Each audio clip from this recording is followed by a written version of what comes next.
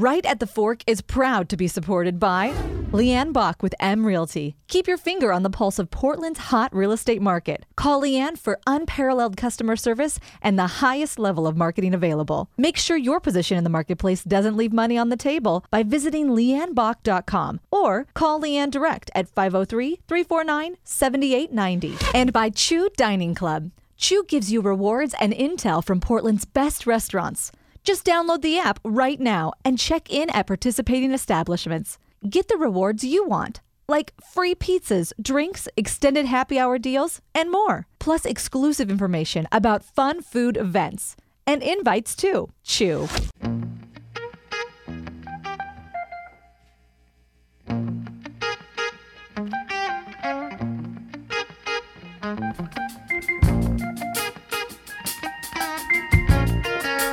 I can't stand the rain against my window,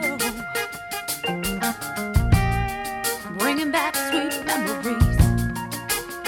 Hey, window pane. Welcome back to another edition of Right at the Fork. It is Portland's food scene podcast where me, Court Johnson, and Chris Angeles, we talk with some of the many people that people are coming to know here in the Portland food scene. We're into the 80s. Yes. People. Actually, more. If you count the sound bites, we've talked to more into people. the 90s, Probably near into upon the 100. We're Yeah. over 100. But I'm happy you're here with us, Court. People can find you on Kink Mornings. Yep. Doing a great show over there, and you bring such professionalism to our podcast, and I thank you very much. I don't know about that, but I appreciate you saying that. I tell everybody I'm a DJ by profession only because they pay me. Otherwise, well, there's a lot I don't of know things what I'm doing people here. do because they're being paid, believe me. Right, yeah. But you're great at what you do, and I appreciate it. And then, of course, Chris, we're patting each other's backs right now. Chris, you're behind Portland Food Adventures, which in concept alone is just brilliant, but your passion towards the Portland food scene is demonstrated when you do these little tours where people get to, Well, it's a tours through the chef's palate. Right. So, in fact, I was talking about it this weekend. It's about the food and the food scene, but really what I've been attracted to all along are the characters in the food scene. Yeah. Everybody can eat, everybody can post, but what I've wanted to do is showcase the folks in this wonderful food scene.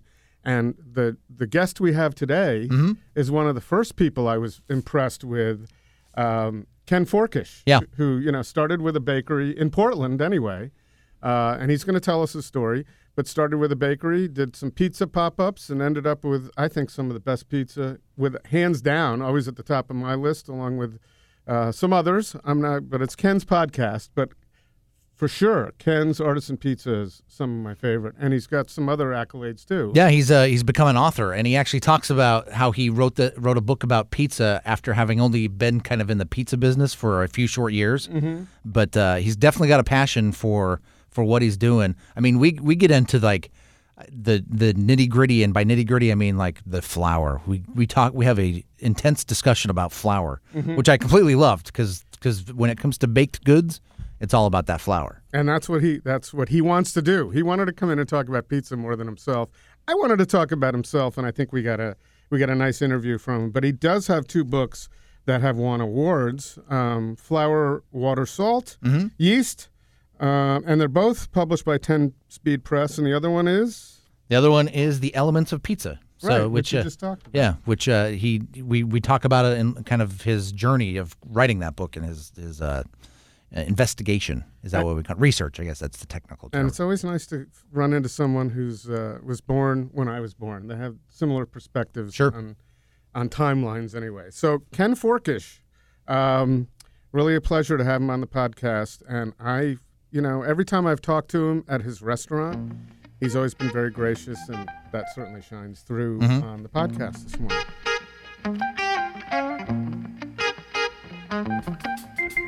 So, actually, I went to dinner last night. I'm so geared towards posting pictures on Instagram, because I do what I do with Portland Food Adventures. So when I go out, it's an opportunity to showcase some of the great spots in Portland. But I actually had a meal at La Moule last night and walked out and realized I hadn't posted a thing, and I was so happy about that because dinner was so nice I didn't even think about it. After a while, I look at, I go through my Instagram feed or my Twitter feed, and after a while, I'm not even paying attention, and It's like, do I want to participate in the hey, look at me thing every day, or like some people, it's like every half hour? Absolutely not. Well, I think in this world, it's advertising, right? It's especially for businesses like yours. It is, and I used to work in advertising even in the late '90s. I was in the very early days of the internet advertising business. Oh man, that scared me out of advertising, actually. Back in those days, we would go to conferences, and the theme of the conference would be, "Is there a future in internet advertising?" I think we figured that one out. well, there's a future, but it certainly is more complicated than mass media advertising. I know, but just right, court radio's easy. For it has its own struggles.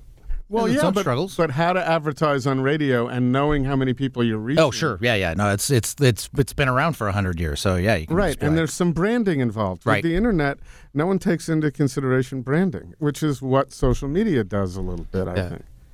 I don't know. That's like my first consideration. Like when I send out a tweet with a picture, I don't expect somebody to come into my restaurant that night. Right. But if I do it enough and get the theme across, then the whole idea of branding is it seeps into the public consciousness. But we're invaded by advertising and branding and marketing in so many more ways than even it was 10 years ago. And I'm like, well, it's probably not going to stop. And after a while, you just sort of tune out, which is why I'm sort of losing some of my enthusiasm for doing what I still do every day, just posting pictures to Instagram. Well, yeah, that's not what you got into it for. But what's interesting about it is, well, I think social media does. It's different. And it's a little more believable. It's not someone programming a slogan and trying to sell me on something. Hopefully it is. Those are the ones that you might actually pay attention to. That, unfortunately, we've been programmed to pay attention to those. But, you mean the posts that aren't programmed? Right. Exactly. But nowadays, for years we lived with slogans and we lived with everything they wanted to shove down our throats. And by the way, I was in the business, so I guess I shoved a little bit down people's throats. But now I'm just leery of it. When I hear a slogan, I'm just like, I don't know. But slogans used to be like really cool. Right. And now even if they're witty, they're contrived. It's like that's a generational thing too. I like the old White Owl commercials. Spend a little dime on me. The White Owl commercials. Yeah. Oh God, there are a lot of them. But they had to be clever. I've been watching the old Dick Cavett shows on those are great. Hulu, and you get the same thing out of Did you ever see his interviews with Richard Burton? It's like 3 nights in a row. No, but I'll reference that because they have them on They're Hulu. Brilliant. I think I've seen that. Yeah, they're brilliant. Court and I were just talking about this because a while ago we talked about, and I'm sorry to divert, but it's an interesting conversation. I'm just here to talk, whatever we talk about. We were talking about no one's ever told my story, which is, I think it's, you have you have a very interesting story. Right. So he said, why don't we kind of talked about his interviewing me on the podcast for one. Yeah, why not? And well, I thought, I don't know. And then I was watching the Merv Griffin show, and he actually did that years ago. He had Dick Cavett come on and be his guest host and interview him to sell his book, which was, and then I saw it and I called Court and I said, I don't know, man. I thought that was so contrived of Merv Griffin It sounds cool until you said to sell his book. And then all of a sudden well, that seems manipulative. So what would the purpose be, Court? To sell people on the podcast? I think it's just to sell Chris Angeles, because again, you have this fascinating story, Chris. So for me, that's why I brought it up. I don't need to be sold. Yeah, but sometimes we just want to be entertained. We don't want to be sold. Yeah, well, that's what I was just about to say. We don't need to sell. I don't want to sell anybody on me. Maybe the Chris Angeles brand, if we're talking about branding. There are a couple of women that I would want to sell on me. But at any rate, Ken, speaking of selling on me, your pizza has sold me on you from the get-go with all the pizza discussion in Portland, and there are some great pizza places. We've discussed this in the past. Yeah, I come from New Haven, so I'm a little bit of a snob. I consider myself a more of an authority as a layman, as a consumer, than someone from Omaha. Yeah, I actually question the authority of New Havenites. Good. Because it's a very specific slice of what pizza is. Sorry, it's a very particular kind of pizza. And you don't find that kind of pizza done that way anywhere else. And a lot of it just comes from the ovens themselves. Well, when they try it, it's not successful. They burn it. Well, first of all, people have to understand it because they're not there. Right. But we know whether it's a style or not, it's still great pizza. There are people, New Haven's a town, a city with, 150 pizza parlors.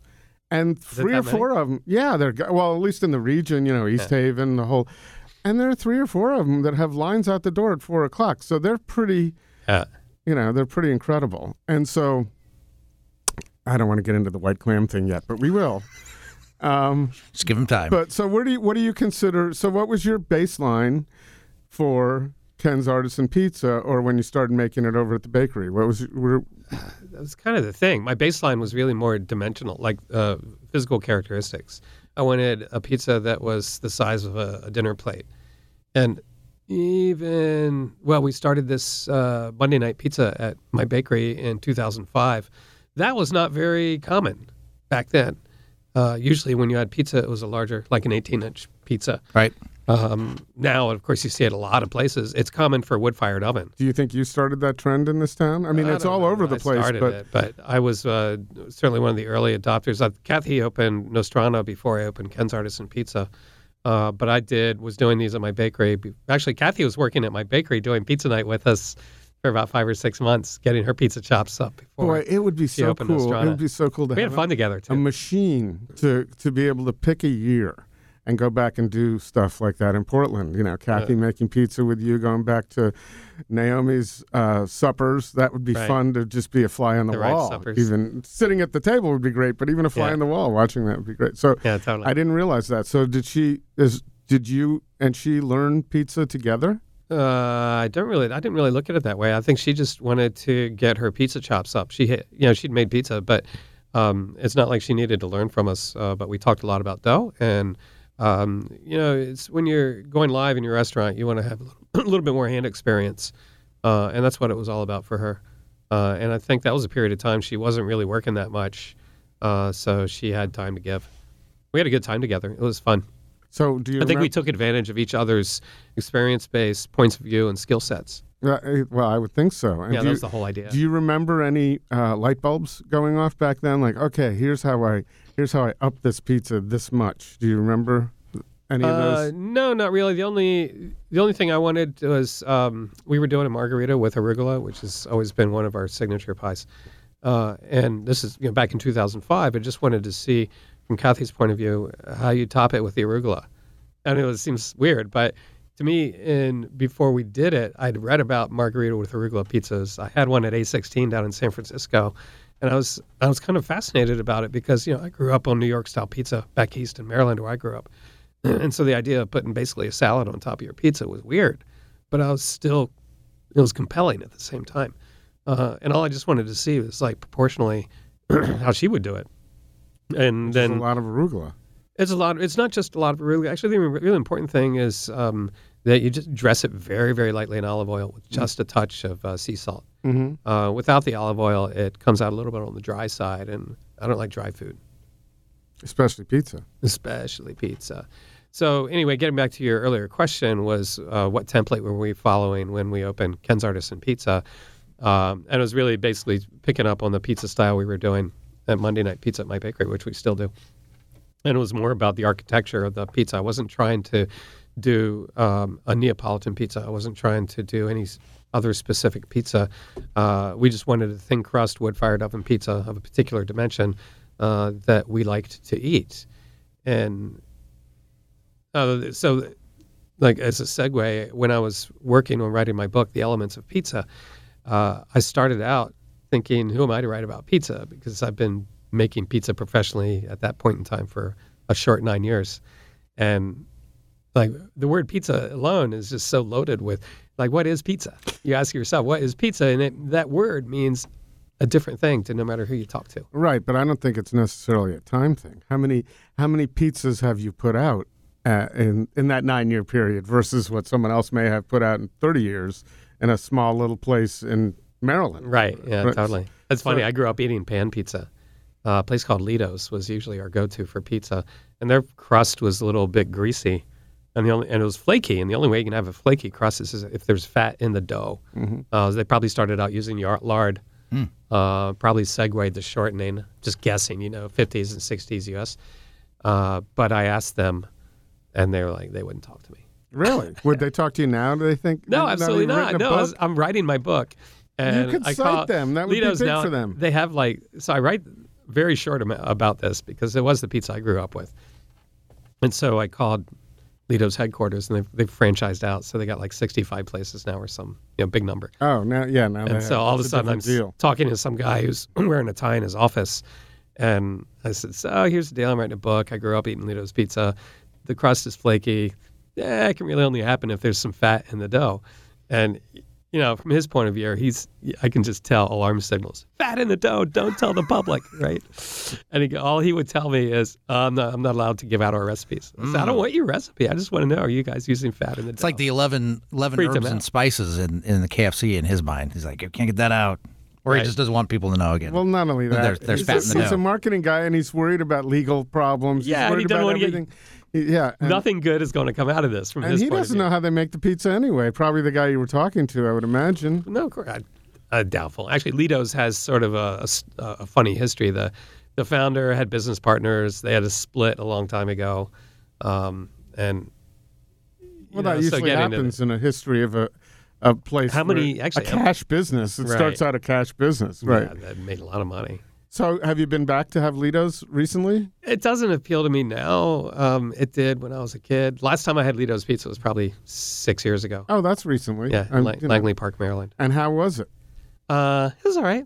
Because I go back to Post Corner Pizza in Darien, where I grew up, which was Greek pizza, incredible. These guys went from flipping burgers to, hey, let's put a pizza oven in the back. And it was just delicious, and that's what I grew up on. That's what set me the foundation for heart problems later on. It was there was a Greek family making pizza in Hyattsville, where I grew up. Mm-hmm. Are there a lot of Greeks, American Greeks, that make pizza? I think up and down the Gold Coast in Connecticut, there are quite a few Greek pizza places, and they're great. This is good. That was my hometown pizza. That's what I started on. In Darien? Yeah. Sure. But you go back now, and my buddy Jeff Reiterbach, who owns Homegrown Smoker, he's from there. And I've been back a few times, and he warned me. He said it's not going to be the same. They sold, blah, blah, blah. Yeah. And you can definitely tell the difference. But on the other hand, it's apples to oranges because I'm older, my tongue is older, my palate's older, my expectations are different. Totally.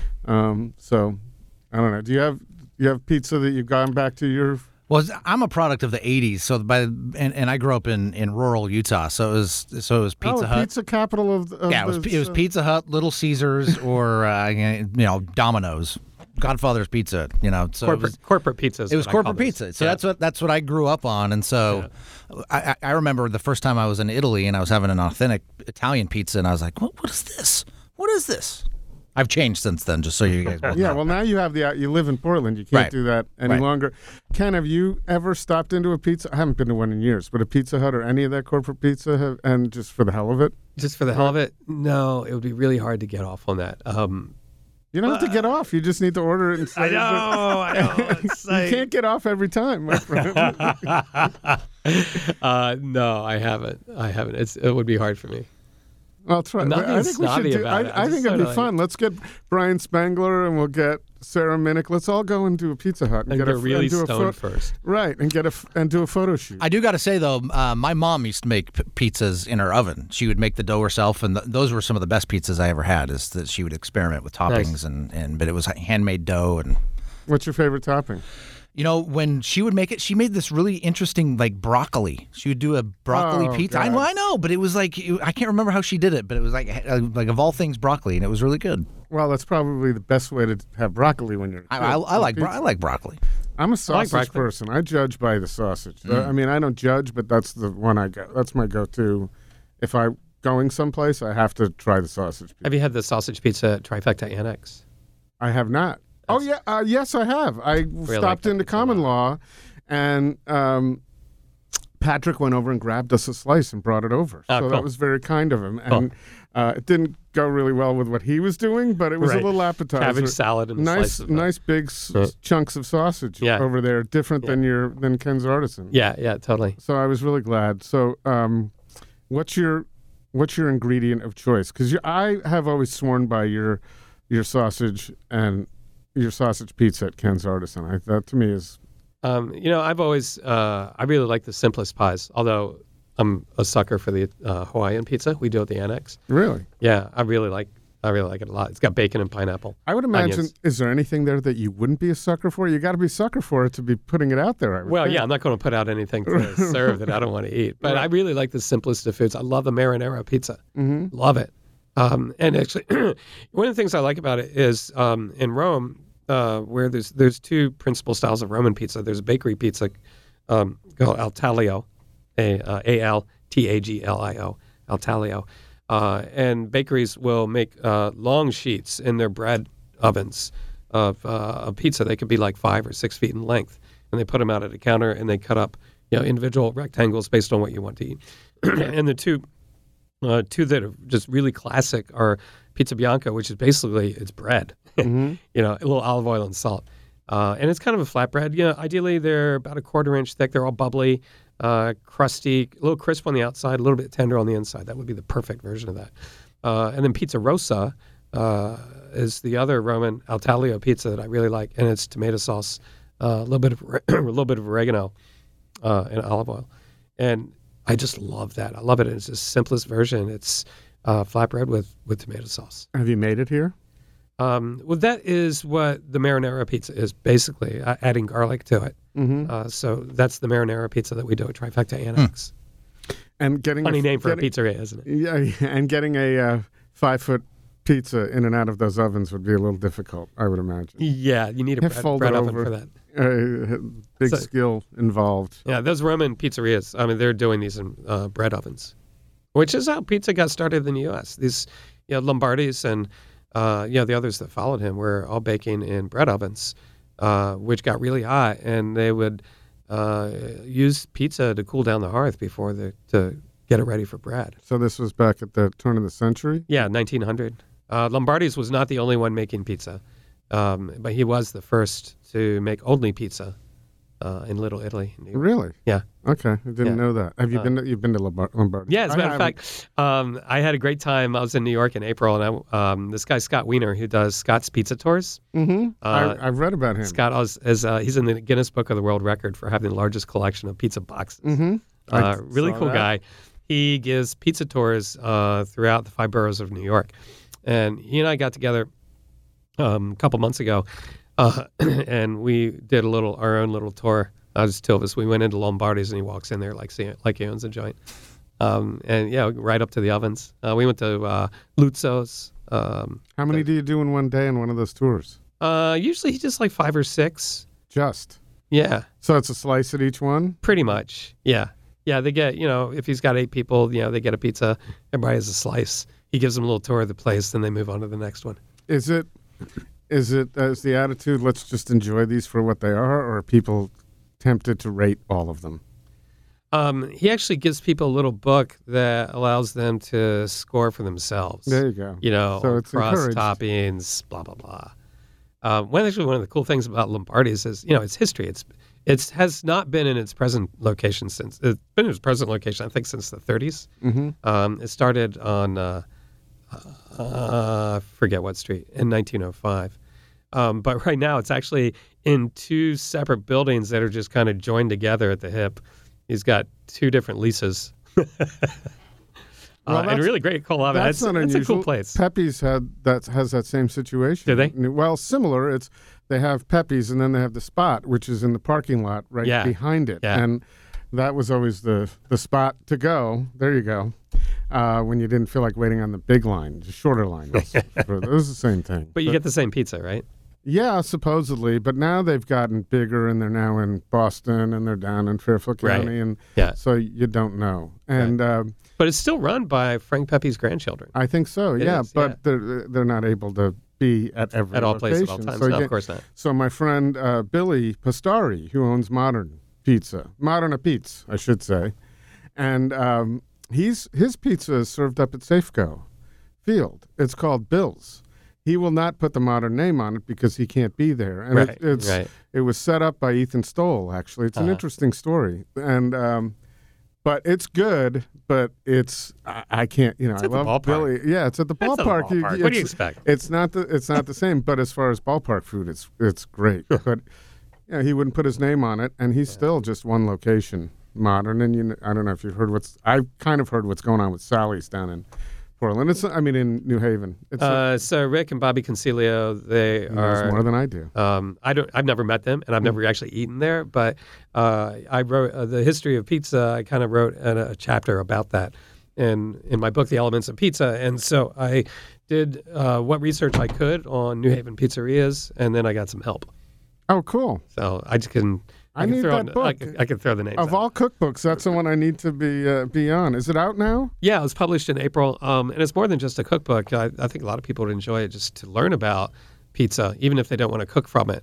So the first half of the book is the first chapter is called "The Soul of Pizza," and it's about how pizza got started in Italy, who a lot of its top practitioners are, how pizza migrated to the U.S., how it evolved. I write about pizza styles, pizza ingredients. So if you want to, what about the tomatoes in the pizza? If you want to know, I write about them. Or the cheese, all the kinds of mozzarella. Yeah. Did you think when you grew up in Maryland? Did you think was there any indication you'd be sitting in a studio in Portland, Oregon, or a pizzeria, but talking about as an authority on pizza? Was there any indication as a kid? No, none. But if you'd told the 12-year-old me that I'd be that I would own pizzerias when I was an adult, I would have been really happy. What did the 12-year-old you want to do?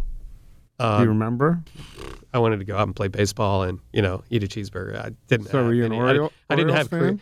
I grew up a Washington Senators fan, but they broke my heart when they turned into the Texas Rangers and left. So it was hard to immediately be an Orioles fan because we always had this little rivalry about. It's hard to change leagues. When you grow up in suburban Maryland, it's sort of like, well, am I supposed to be a Senators fan because they're right here, or an Orioles fan that's 45 minutes up the road? Oh man! Well, the Orioles had the great teams. They had Jim Palmer, Mike Cuellar, and Paul Blair, and Bruce Robinson, and Frank Robinson. Right. I am happy to say, and I start welling up when I think about it. I was at Game 5 of the '69 series when the Mets beat the Orioles, when the amazing Mets became world champions. I knew that Oriole team pretty well. They were great. They were better than the Mets.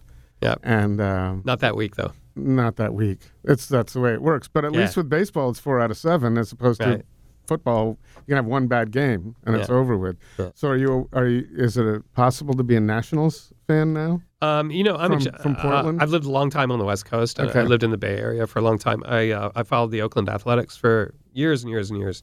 Worst stadium in baseball, in my opinion. Yeah, but in the 80s, it got a lot of accolades. It's funny. Yeah, well then. Right, then. Now is a lot different. Yeah, the gigantic foul territory and all kinds of issues with upgrading the stadium. But I was an Oakland A's fan for a long time.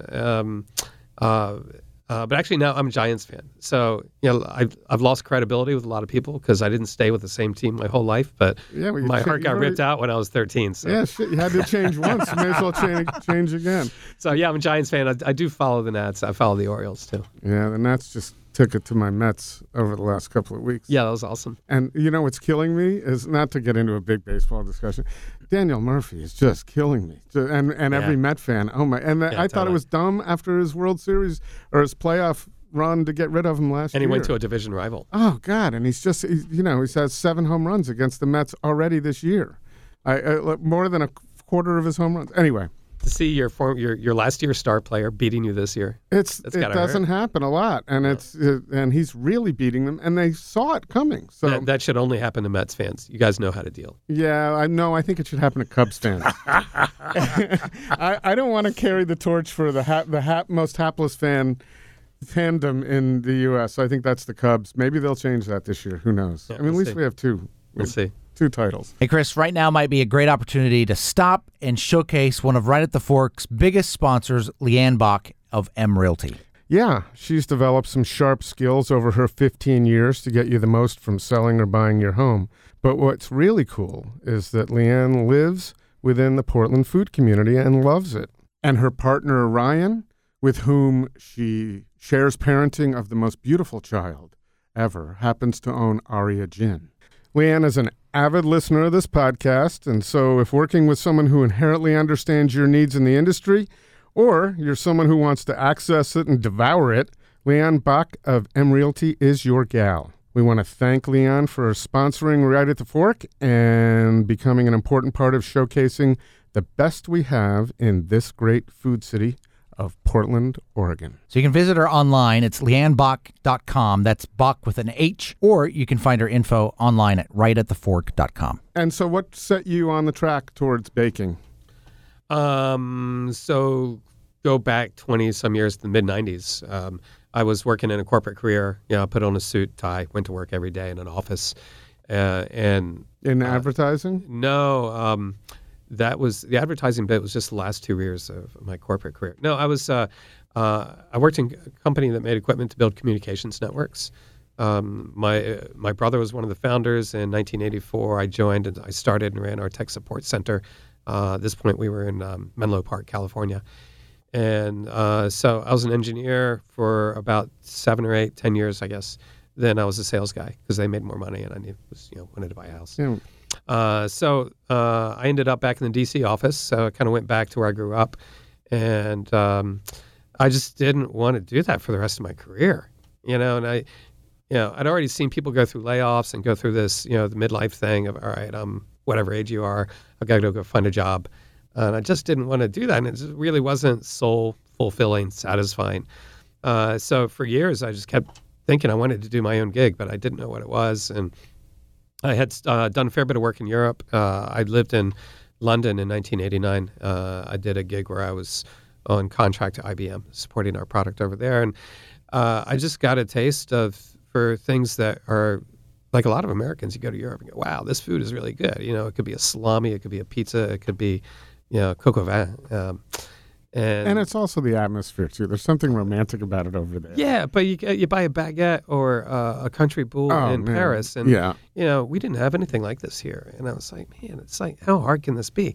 So I jumped off the cliff, and I sold out in 1999. I cashed in. I sold my house. I sold basically everything I had, and I had just enough money in the bank to take a few years off. Invest in a bakery. Single guy, it sounds like. Yeah, if I was married, the marriage never would have survived those first 5 years. There are things you can do as a single person and easier and faster that you can't do with a family, especially. Right. So I literally bet the ranch. I had a piece of shit little rental house here in Portland when I opened my bakery, and I was used to living in pretty nice homes. And just went for it. Failure was not an option. How old were you then? I was 43 when I opened my bakery. Okay. 58 now. Yeah. Same age, man. 58 was an awesome year. So, I opened my bakery. I wanted to be the baker. I didn't want to just own it and hire other bakers. I wanted to craft. And so, I worked really hard. And it took a few years before I felt like our product was what I wanted it to be. But it still was not bad at the beginning either. But how much experience did you have baking before you opened that bakery? I mean, zero. Zero. Right. Well, you just like open the doors and I'm baking. And did you have somebody who mentored you? I did a lot of training. I had a lot of training, but I didn't go to anyone. I went to like 4 or 5 different culinary schools, but it was a week here, 2 weeks there. 2 weeks at the San Francisco Baking Institute, for example. 1 week at the CIA in Napa for a pastry class. 2 weeks. So you had some. It just wasn't. Yeah. I'm gonna fake it till I make it. No.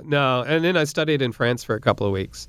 In summer of 2000 at a good culinary school just outside of Lyon. It's called l'Institut Paul Bocuse, at a place called the Chateau de Vivier. It was fantastic. It was so much fun.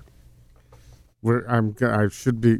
Court had spent some time in Lyon. And I'm hoping to spend some time there in a few months with Aaron Barnett from St. Jacques. We're going over cool. there. So that's going to be... Lyon is a great city, man. It's a good eating town. It's beautiful, too. Looking forward to it. And even the worst bread or the worst patisseries that you have there are like 10 times better than what we find here in the States. It's crazy. Except for my bakery. Right? Except for your bakery. No, well, I'm just saying.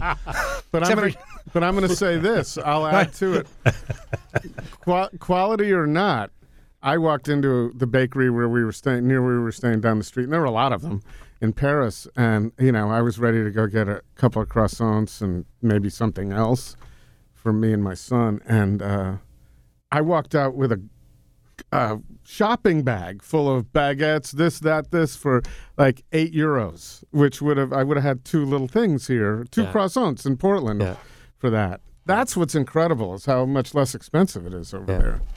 And what's the reason for that? One is just volume. They sell a lot more. Some of it's historical. The price of bread and croissants used to be regulated up until the early 80s. So it used to be there was a price set by the government for what a baguette would cost. So that's still kind of the stand. Mentality's still kind of there. Still there, yeah. There's some of that still. Yeah.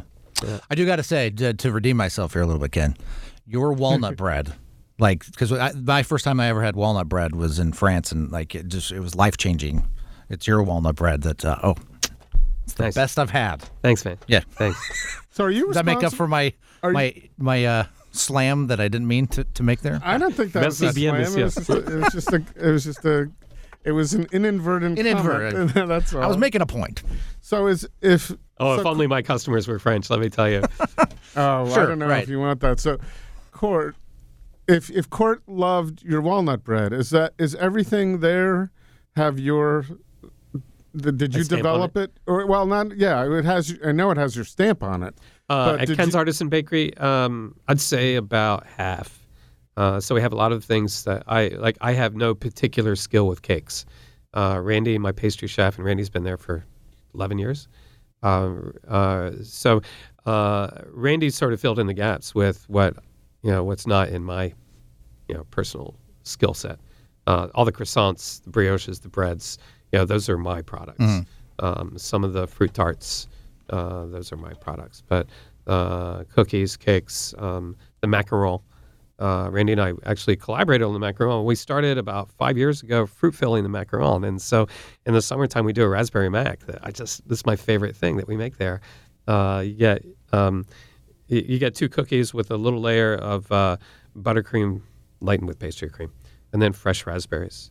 But we make the cookies taste like something too. So in a macaron, typically it's almond meal and egg whites and sugar. And any color that's in the cookie historically has been food coloring, but we wanted to get some flavor in there. So we take in a macaron, we take fresh raspberries, we dehydrate them, grind them up in a coffee grinder. So we have raspberry powder that gets folded into the cookie itself. Now the cookie tastes like really intense raspberry. Are they available now? At this very instant. At this very yes. Court, it's all do yours, we know where man. we're going here? You're out of here. I'll be back. It's interesting, Ken, because and kind of going back to Chris's question about why it's different prices here than it is there. When I was in France for the time that I was there, and then came home, and that question I was just like, why don't we have these things here? And somebody, I can't remember who said it to me, but they were like, the resources, the flour is just done differently here in the States than it is in France. That's one of the reasons why you don't get that same taste, that same quality. Is that true? The flour is different. We have really good flour here. Yeah. The milling is a little bit more of an art, or can be. There's big industrial mills in France, of course. Right. But France has more craft mills, probably, than in the U.S. So if you, for example, let's look at whole wheat flour, for example. When you buy whole wheat flour, when the wheat goes to the mill, you've got wheat kernels, and they go through a roller mill that separates the germ and the bran from the endosperm. And the endosperm is the part in the middle that makes white flour. Whole wheat flour, they grind up the bran and the germ and then incorporate it back into the white flour. So it's sort of reconstituted whole wheat flour. Ideally, you'll have something like a stone mill that grinds them up all together. And there's no reconstituting. It's just much more, it's not only a more natural way of doing it, but it releases some of the oils in the germ into the white flour. And it just has this cafe au lait brownish color. Beautiful characteristic. It's hard to find anything like that in the U.S. So you've covered France and Italy, right, with your bakery and pizza. Yeah. Now, any other regions that you're? No, at this point, I think I've reached the limit of what I'm capable of doing in real time. I have 4 storefronts now, and I've just written 2 books, and I've kind of at the end of a pretty intense last 6 years. Are you a workaholic? No, well, I don't want to be going forward, to be honest. I'd like to relax a little bit more. Yeah, well, I think we both hit this age, and it's you do. You don't, yeah. You wanna, although I got to say, I can tell you without knowing, only knowing what I know, you've worked a lot harder than I have, especially over the last few years. So it's not always by choice, but you get into situations in life where you don't have a choice. And how are you as a boss? Because when you started baking, you were probably thinking more about baking. I think a lot of people in this town get into it because they're artisans.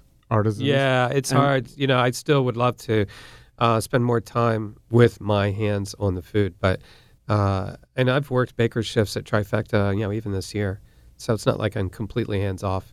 But you can only do so many things in a day. So I really enjoy the craft. I will always enjoy the craft. I love dividing and shaping bread dough. I love baking it out of the oven. Still, so you're not tired. That stuff does not get old. But how do you like payroll and all that stuff? I assume I think I can take pleasure in the business management side of things, and I think I'm a pretty good boss. I'm not condescending, and I always try to look at my staff's point of view. I've got over 100 people working for me, so it will always have its challenges because there's always turnover. But I don't know. I kind of dig it.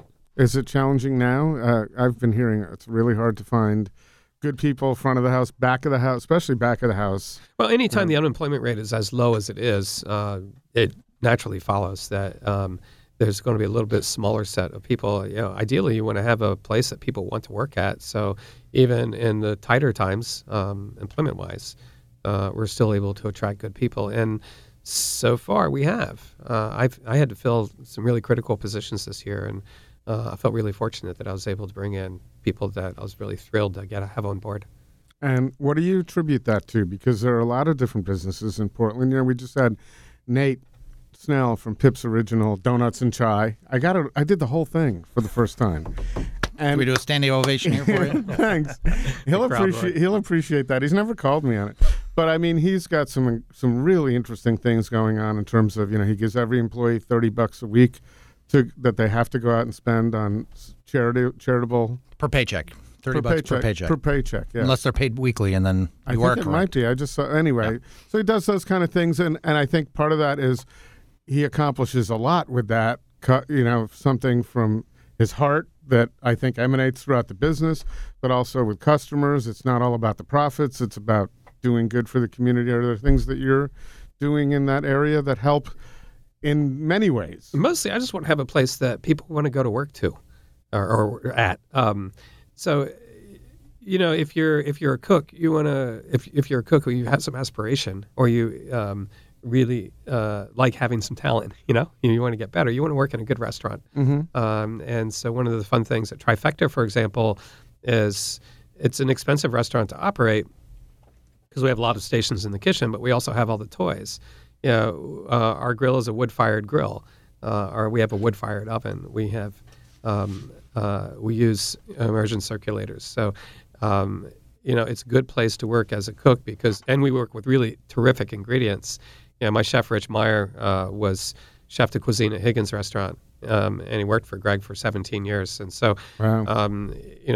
Rich is accustomed to working with, very highest quality produce and meats and doing pickling and curing and, the sort of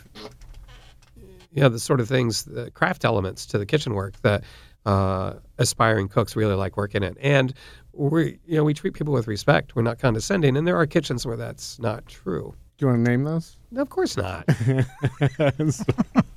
I wasn't looking for that. I just thought that it would be fun to do it. Or at my soundbite on that. What I love doing is I love going to work and feeling the good juju there. I totally get that at my bakery. I love that at my pizzeria. The crew in the kitchen there, they really enjoyed their gig. And they got a good gig. They're making really good pizza. They're out in the middle of the restaurant. They're not tucked back behind closed doors. Mm-hmm. And so you can usually see just the looks on their faces that these guys like what they're doing. So I try to make every place, every job, something that whoever's going to be doing it, can really enjoy doing. Well, it's a great environment over there. I love just the atmosphere at Ken's Pizza and Trifecta as well. And I've had experience at the bakery too. Yeah. We designed the kitchens in all of those places. We designed the kitchens, or I did, depending on which one, with keeping in mind the point of view of the cook who's going to be working in there, so that they have sight lines, so that they don't feel closed in, so that the workspace is adequate for what we're asking them to do, so on and so forth. kind of like taking care of the animals at the, beforehand. If they have a good life beforehand, the food's gonna taste better. And with your employees, same thing. We went to a place last year in Spain, Conjubani, where the view from the kitchen was better than the view from from the dining room, or as good, at least as good. It was all windows. Wow, whereas nice. from the dining room, they were just, they were plain Portals. windows. Yeah, portals. So it dawned on me then that that's really what they're doing. They're making it a really comfortable environment so that the talent there can flourish in every way. Yeah, and the food's going to be better when you do all that too. You think that's not just a theory, that is, or it is a theory, but I don't know. I'm going to No, but stand by it. you're going to stand Right. by it. Yeah. So how's Pine Street Market doing? How's the Annex doing? Pine Street Market's doing good. Annex is still waiting to be discovered as its own thing. I think we're making really fantastic croissants, but our mornings are totally dead. So I developed a whole Are they new... any different than your other croissants? Yeah, this was the fun for me, and I'm not complaining, by the way. This is just, all right, I can handle patience. I've made a completely new line of croissant products. Our base dough is made with spelt flour, whole spelt flour. It's expensive, but it has an earthy, nutty flavor to it that I really, really like, and I'm definitely leaning more toward whole grains in my baking. We do a morning bun that is similar to the morning bun at Ken's Artisan Bakery, but again, that's made from the spelt flour dough, so it's got an earthier flavor to it, but it's not heavy or dense.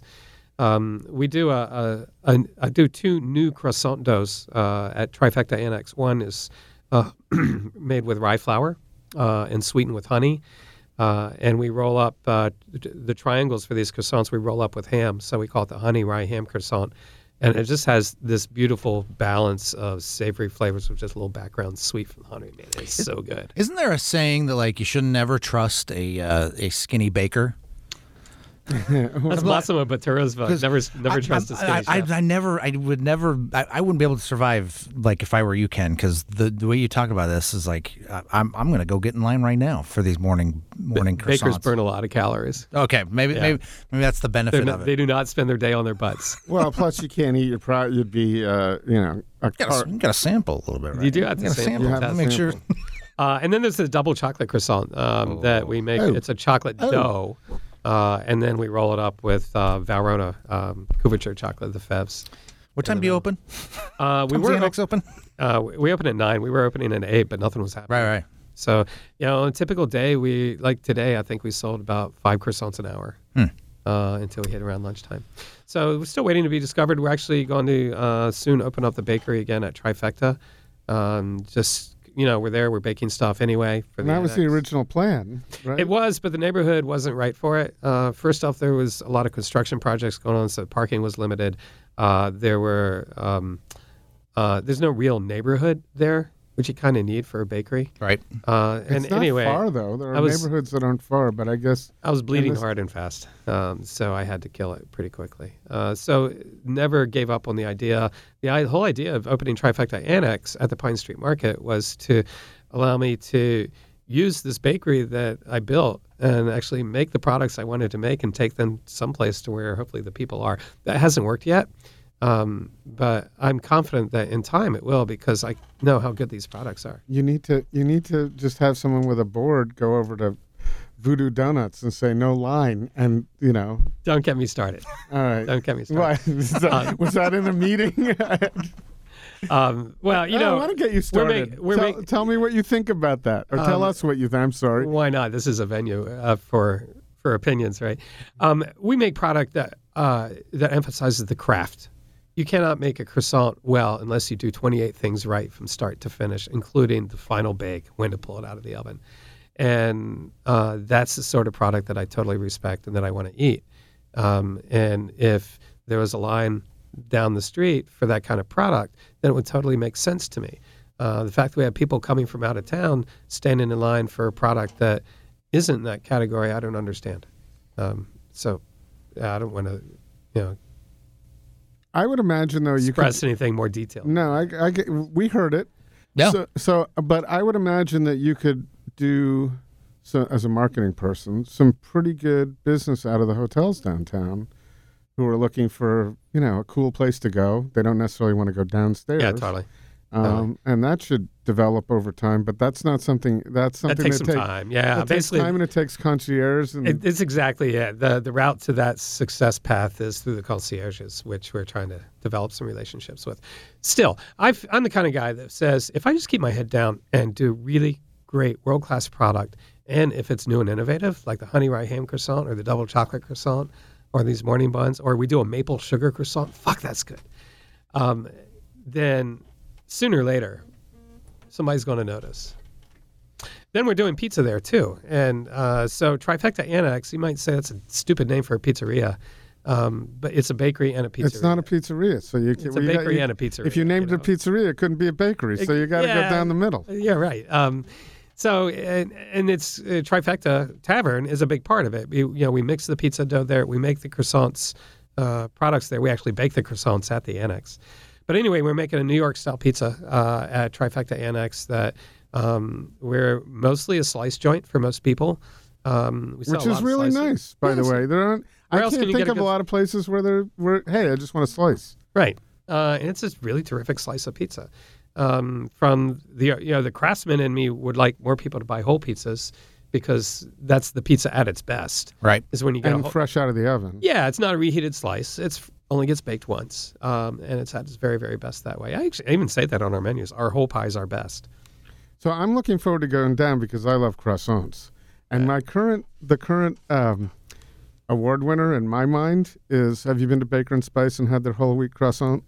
And by the way, Julie I have to say, I haven't been, Ken's Artisan Bakery is not generally convenient for me. I'm in Southwest, so I haven't been there as many times. I really like Baker. I'll just say I really like Baker and Spice. I'm friends with Julie Richardson and her husband, Matt. I think they do a great job. We've had an awesome relationship over the years.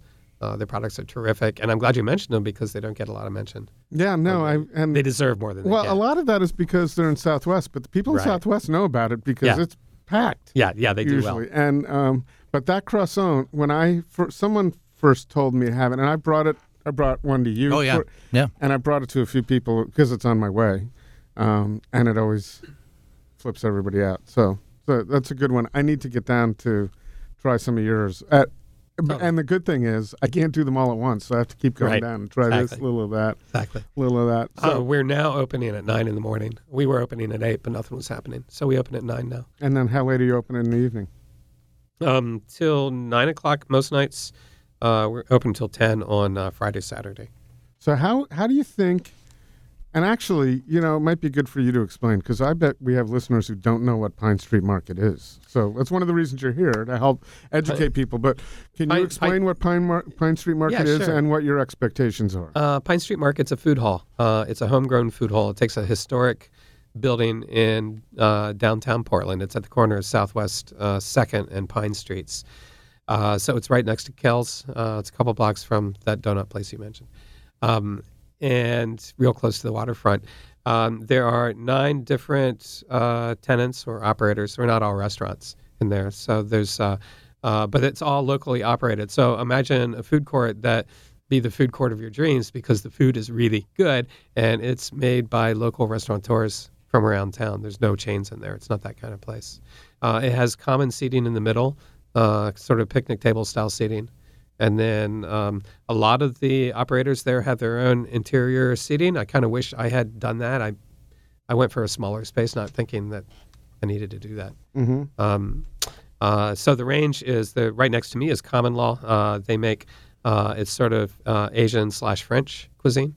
And then I'm doing a bakery and a pizzeria. We've got Olympia Provisions has a really fantastic hot dog stand. Got to get down there. Court, we need to go down to the hot dog. I want to do that with you. I'm down. All right. Any hot day. dogs are good. Marikeen, doing really fantastic ramen. Salt and Straw has their whiz bang soft serves bar, and then are there how are the lines? I went when it first opened. There weren't lines. How's that going for them? I don't know. It's going well for them. It's not a Salt and Straw line, is what my question. Do you have to wait in line like you do at most Salt and Straw locations? Sometimes the line's shorter, sometimes it's longer. Okay. Hard to say. It's like people asking about the wait at my pizzeria. I don't know. Plenty of times there's no wait at all. What's the best time to go? I'm glad we got that in. When's the best time to go to Ken's Pizza where you don't have to wait? Because I have to tell you, I feel like it a lot, and then I'm just, God, it's after 6. I'll never get in. A lot of times the best time to go is around 8 o'clock. Portland likes to eat dinner earlier than most cities in the U.S.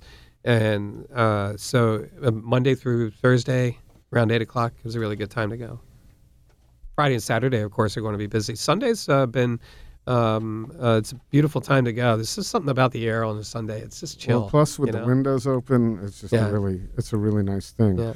So we'd be remiss if we didn't ask where some of the places that you're digging in Portland right now that you would, friends came in from out of town other than your places where they need to go.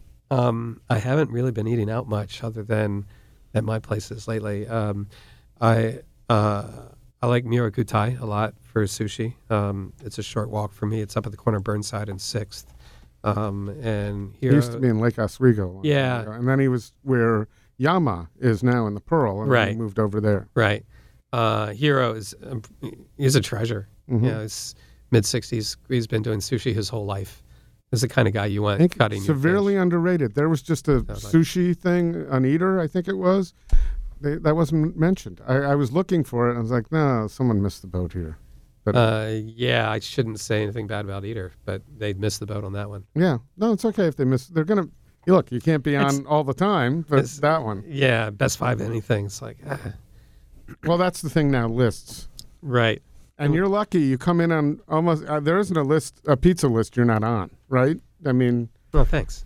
I think. So I'm right there with mine. So actually, speaking of pizza, our founding chef, Alan Maniscalco, left a couple of months ago. Alan did a great job for us. I couldn't have done it. I couldn't have opened the place without him.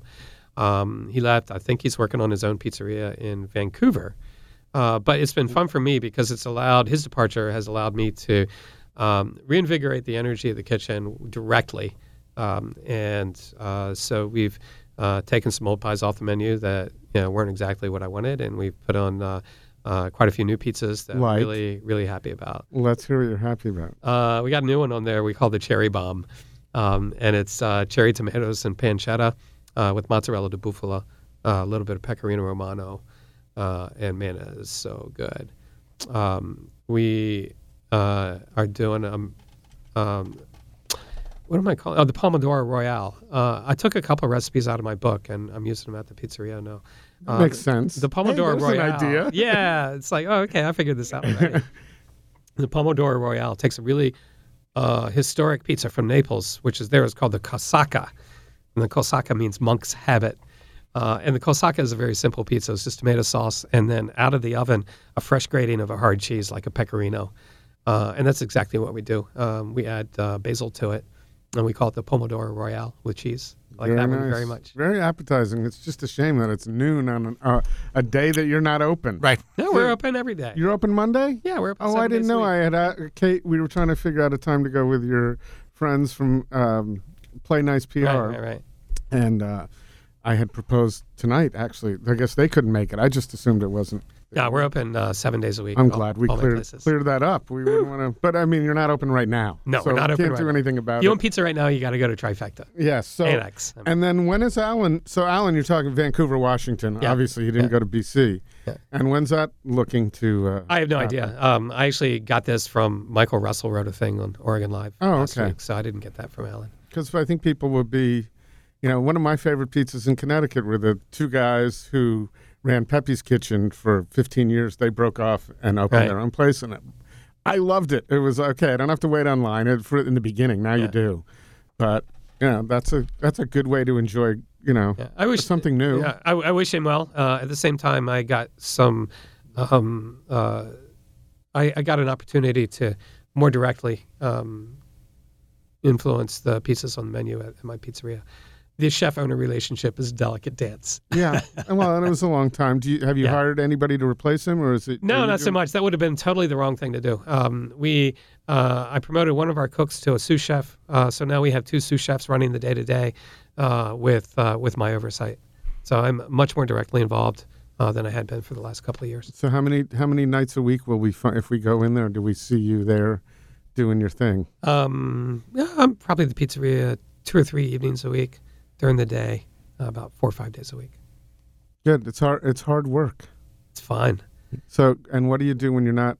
Where do you want to travel? Where do you go? What do you like to do? Sometimes I go to Hawaii just to chill. No place restores my energy like that. But really, I like going to New York a lot. I always have a ton of fun in New York City. And pizza. I saw David Johansen from the New York Dolls doing an acoustic shit. set last time. I worked at the Whiskey A Go-Go when David Johansen was there. Is that right? And I got to meet him, and I did too. He's on my spot. I just put him back on my Spotify list. You know, David. I do. Yes, yeah. And as a matter of fact, they just kind of immortalized him in vinyl on HBO, which unfortunately isn't going to be picked up. But the New York Dolls were a key part of that. Oh, is that right? I'd love to see that. Yeah, you gotta check that out. This was cool. I saw him do. It was like an invite-only acoustic set with a guitarist from Blondie. Oh man, a couple of months ago. Yeah, that's the Whiskey A Go-Go from 1978. Those were the 2 acts that were playing there. That's very cool. So, what other music do you like? I'm all over the map. Like I totally am a blues head. I love blues music. I love jazz. And I love Beethoven and Mozart. I'm a big classical fan too. Rap? Rap or country? Because we grew up at the same time. So those are the 2 that I could do without. Country I can enjoy. Rap I'm not a fan of. What about bluegrass? Let's go a little step further. Bluegrass? Oh, totally. Yeah, I used to go to bluegrass festivals. Nah, can't do it. Can't do it. I had a roommate in college that just ruined my days. Even Led Zeppelin had banjo on it, So. Yeah, well, that's different. That's not Led Zeppelin's not a bluegrass. I went out and bought this fairly, for the time in college, expensive stereo system, and I wanted to listen to Van Halen and Aerosmith, and I'd come home, and my roommate was actually from Connecticut, but by way of Lewis and Clark College in this place called Portland, Oregon, which I didn't know about at the time, and I would come back from classes and just want to put Zeppelin on or something. And he would be sitting there with his bandana and his moccasins, tapping his foot to David Grisman going down to the river. And ever since then, it's just like... It's been ruined for you. I can't... Anytime I hear a song where it says river like that, I can't do it. You're lost, bud. So, and we're not gonna hear any of that at Ken's, I'm sure. So I'm not in jeopardy there. I'm going to find every song I can find with River and do a playlist for when you show up. I'll be over at a pizza. Then that's good for a Pizza Shoals. All right. Thank you so much. Appreciate it, Ken. My pleasure. That was a lot of fun, Chris. Good. Cheers. Thanks, Court. Right at the Fork is proud to be supported by PortlandFoodAndDrink.com. Portland's original food and drink news and review blog, brought to you by the legendary Food Dude. Now featuring the huge outdoor dining list you'll need to eat, drink, and enjoy the Portland summer sunshine and fresh air. Check it out today at PortlandFoodAndDrink.com. Right at the Fork is hosted and produced by Chris Angeles and Court Johnson. Intro music by Ariel Verinis. Find links to her music in the show notes section. Connect with us on Twitter and Instagram at Food Podcast PDX or on Facebook at Right at the Fork or online at rightatthefork.com.